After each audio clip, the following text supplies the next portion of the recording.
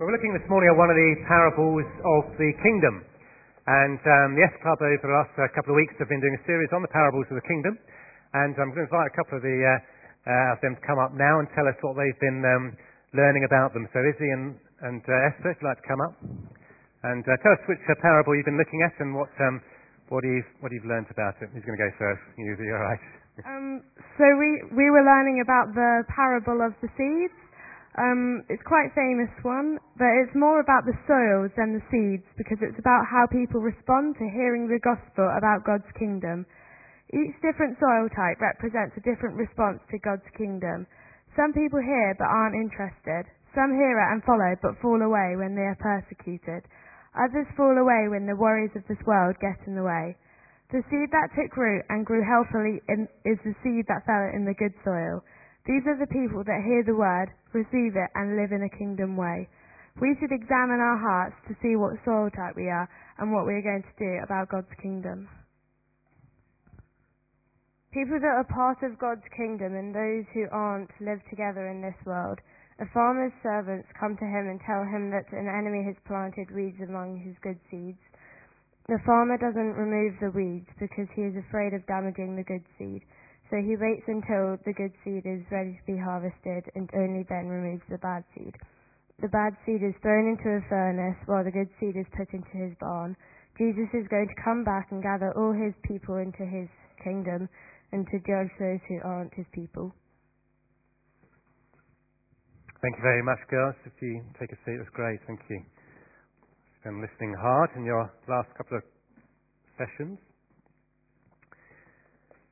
Well, it's great, then, isn't it, this morning to be able to be with Simon and Madeline and James and Catherine, giving thanks for the birth of Molly and Lily. Make sure we get them the right way round and ask for God's blessing on them. At the moment, they're both very small, very cute. That's Molly and Lily I'm talking about. But Simon and James are quite cute as well, I'm sure. They're not able to walk and either speak or talk. They're very dependent on their parents. But one day we pray that they will grow up to be mature women of God.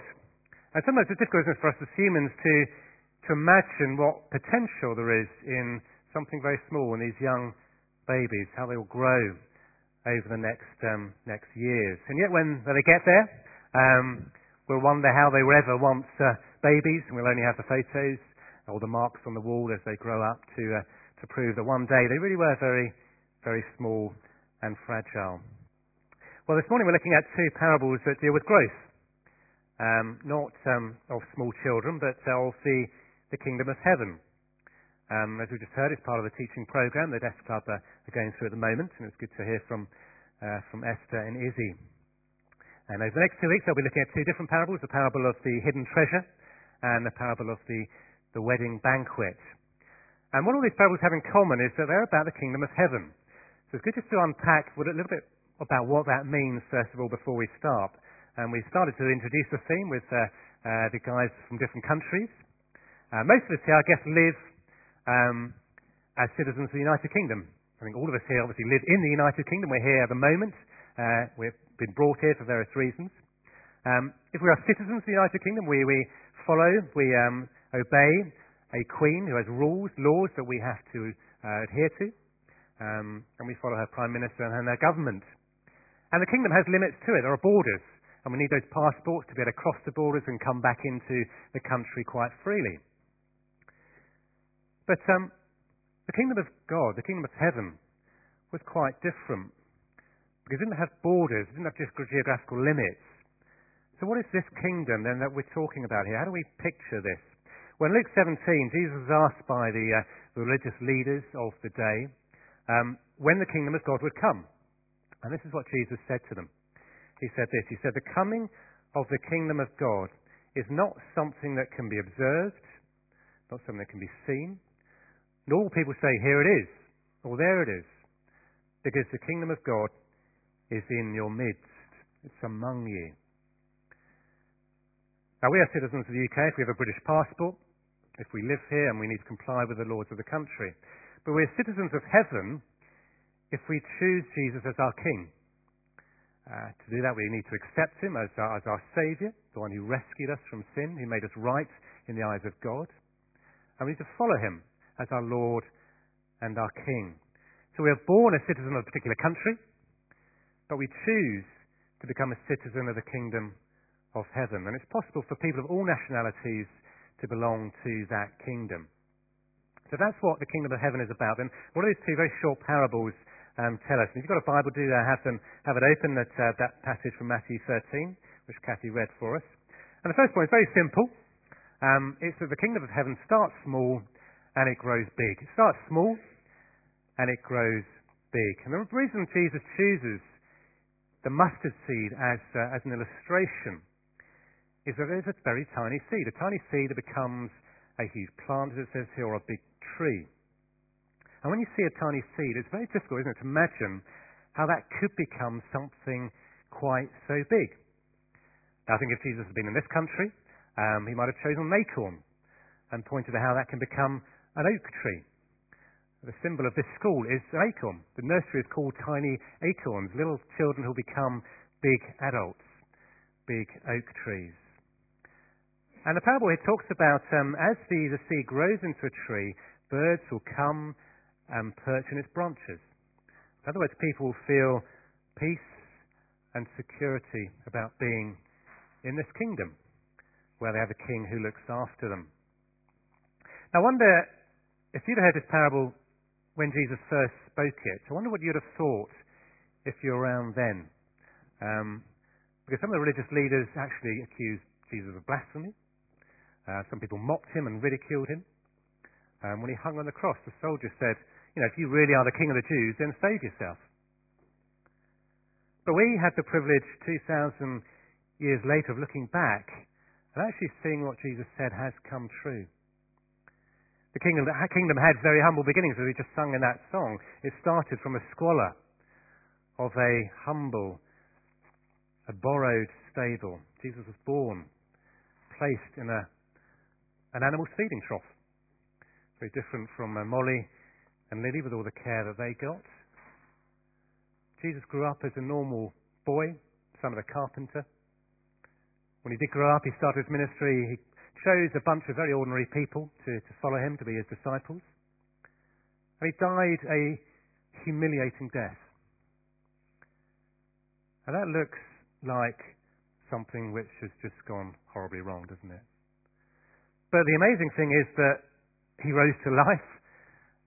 He sent the Spirit. And those 120 followers, when the Spirit came on the day of Pentecost, grew on one day to 3,000. And 2,000 years later, that group of followers of Jesus has grown to about 2 billion people worldwide. That is incredible growth. And yet, I guess we live here in the UK, and we see around us a country which is quite hardened to the message of the kingdom.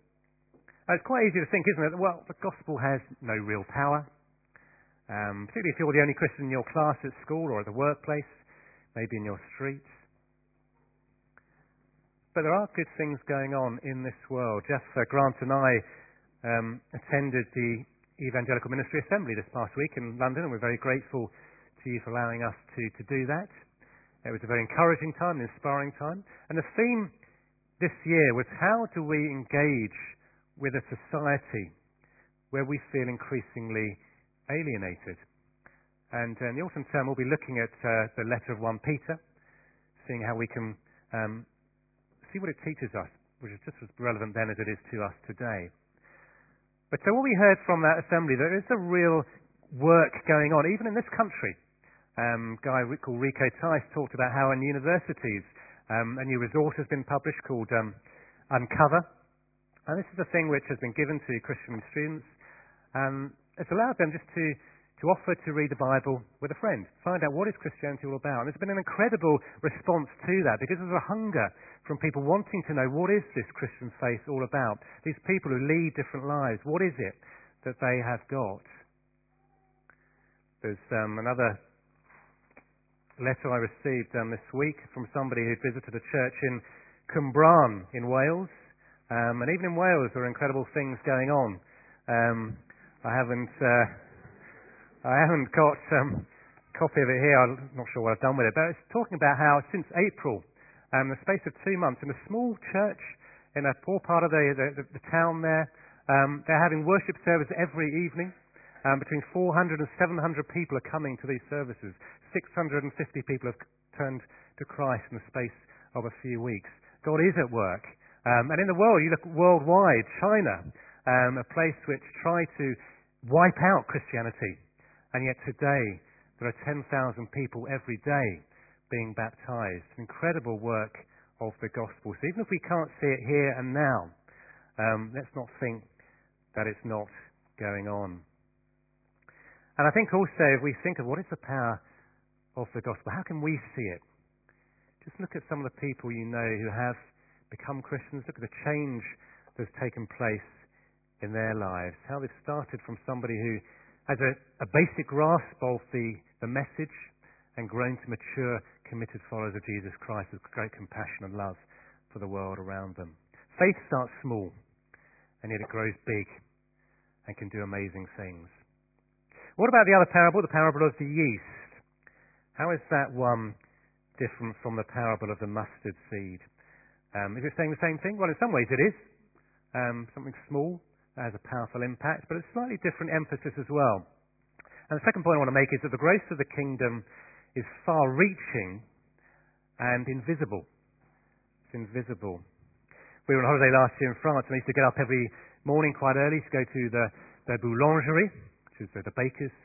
In case you're A-level French, you can't remember that. I'm sure the younger guys will know what that is. And I used to stand in that queue outside the boulangerie, waiting to get in, such was the demand for baguettes.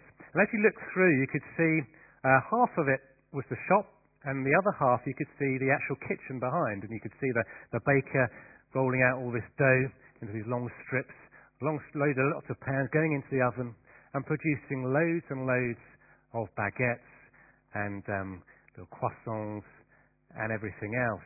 Now this passage here talks about a large amount of dough. Now if that's you and me, you're probably thinking, well, a bowl of dough, making a couple of loaves. But actually, if you look down the note at the bottom of the page, it's saying 22 litres of flour. Now, you don't need to be a great cook to work out that 22 litres of flour is going to produce a lot of bread. This is a huge amount we're talking about. And yet it doesn't need an awful lot of yeast to change that flour into dough to make it rise. Let me just, for you people who've never made bread, I include myself in this, I think, actually, but I'm educating myself at the same time. This is a little tin of yeast, easy bake yeast. That is 100 grams of yeast. Now that is enough, if you add that to, this is 1.5 kilos, 5 of these, that will change that will make it rise and produce that nice white fluffy bread that you have, I'm sure, for breakfast in the morning, that you put your Marmite on, if you're like me. Yeast is far-reaching. And that is the same with the message of the kingdom of heaven. It is spread throughout the whole earth. Citizens of every country, we saw 6 of those here this morning, belong to the kingdom of heaven. And if you just read through this book here, Operation World, and you'll see in every country of the world just what is going on as the gospel message is spread. It is far-reaching. And the other thing about yeast is here, as well as permeating the whole of the dough, it's invisible. You don't see exactly what is going on. It works its way through the entire batch of dough to make the whole thing rise. Now, I'm not a great scientist. I didn't do particularly well in my physics GCSE. I didn't do biology. But apparently the way it works, and some of you scientists will be able to correct me here, is that there are living organisms here in this yeast. They're called enzymes. And they break down the little molecules in the flour. They produce a sort of sugar, which they then feed on. And that produces this gas, carbon dioxide, which raises the dough and produces that bread. Correct me if I'm wrong there, anybody. But it's the same with the impact of the gospel. We don't see what is going on. During that time in China, when Christianity was suppressed, it looked like it was wiped out, but it was still working invisibly. And as greater freedom came, it rose to the surface, and we see what is going on today. It's the same in the lives of individuals. We don't see what is happening in the lives of people because God is doing his work in people's hearts.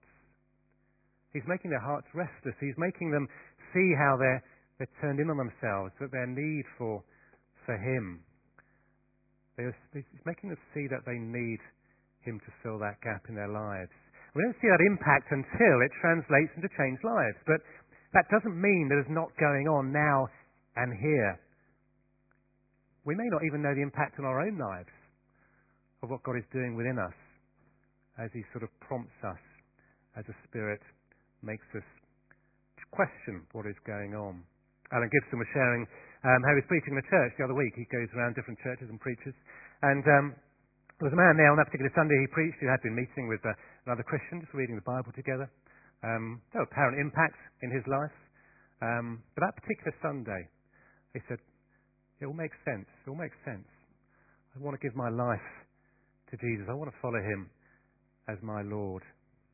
And so for those of you who are Christians here this morning, don't be discouraged if those you love, those you pray for, your children, husbands and wives, your friends, your family, if they haven't yet become Christians. It's an invisible work that is going on. And we might not be able to see what is happening. But that doesn't mean that God is not at work. As we come to the end, BBC ran a TV series recently entitled The Most Dangerous Man in Tudor England. I don't know how many of you study the Tudors, but I wonder who you would say was the most dangerous man in Tudor England. Who was that? Maybe a terrorist? That fierce fighter? Well, actually, the answer was William Tyndale. Apparently, he was the one who's described as a dangerous man in Tudor England. He was the one who translated the Bible into English. That was what made him dangerous to the state and the church. The Bible is the Word of God. And the Word of God in people's hands, as they open it, has power. It has the power of salvation for everyone who believes. And that means if you are reading, if you're sharing the message of the Bible, God can use you to change the lives of many people in the same way that he used William Tyndale. So don't be discouraged. There will always be those who reject the message. We learned that from the parable of the sower. But the growth of the kingdom is unstoppable. It's like a Mexican wave that has got movement behind it. And whilst at the moment we're just talking about a spiritual kingdom, there will one day be a time when Jesus comes again and we will see a physical kingdom as he gathers his people and as we worship him as the Lord of all lords and the King of all kings. So can I just leave you with a challenge? If you're not part of that kingdom yet, if you haven't yet given your life to Christ, why not do that today and worship the one who is the true King of kings? We're just going to have a moment of quiet just to reflect on what has been said. The Lord is speaking to us. Then I'll pray and we'll have our final hymn.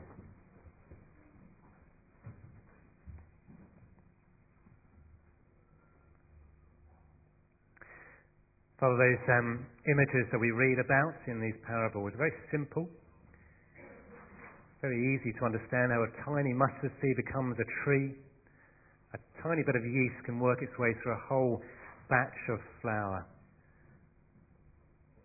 Lord, we praise you that Jesus came as a small seed. And yet through the power of the message he brought, the message of salvation, a great kingdom has been established. A kingdom where people of all different nationalities have committed their lives to following Jesus as their king.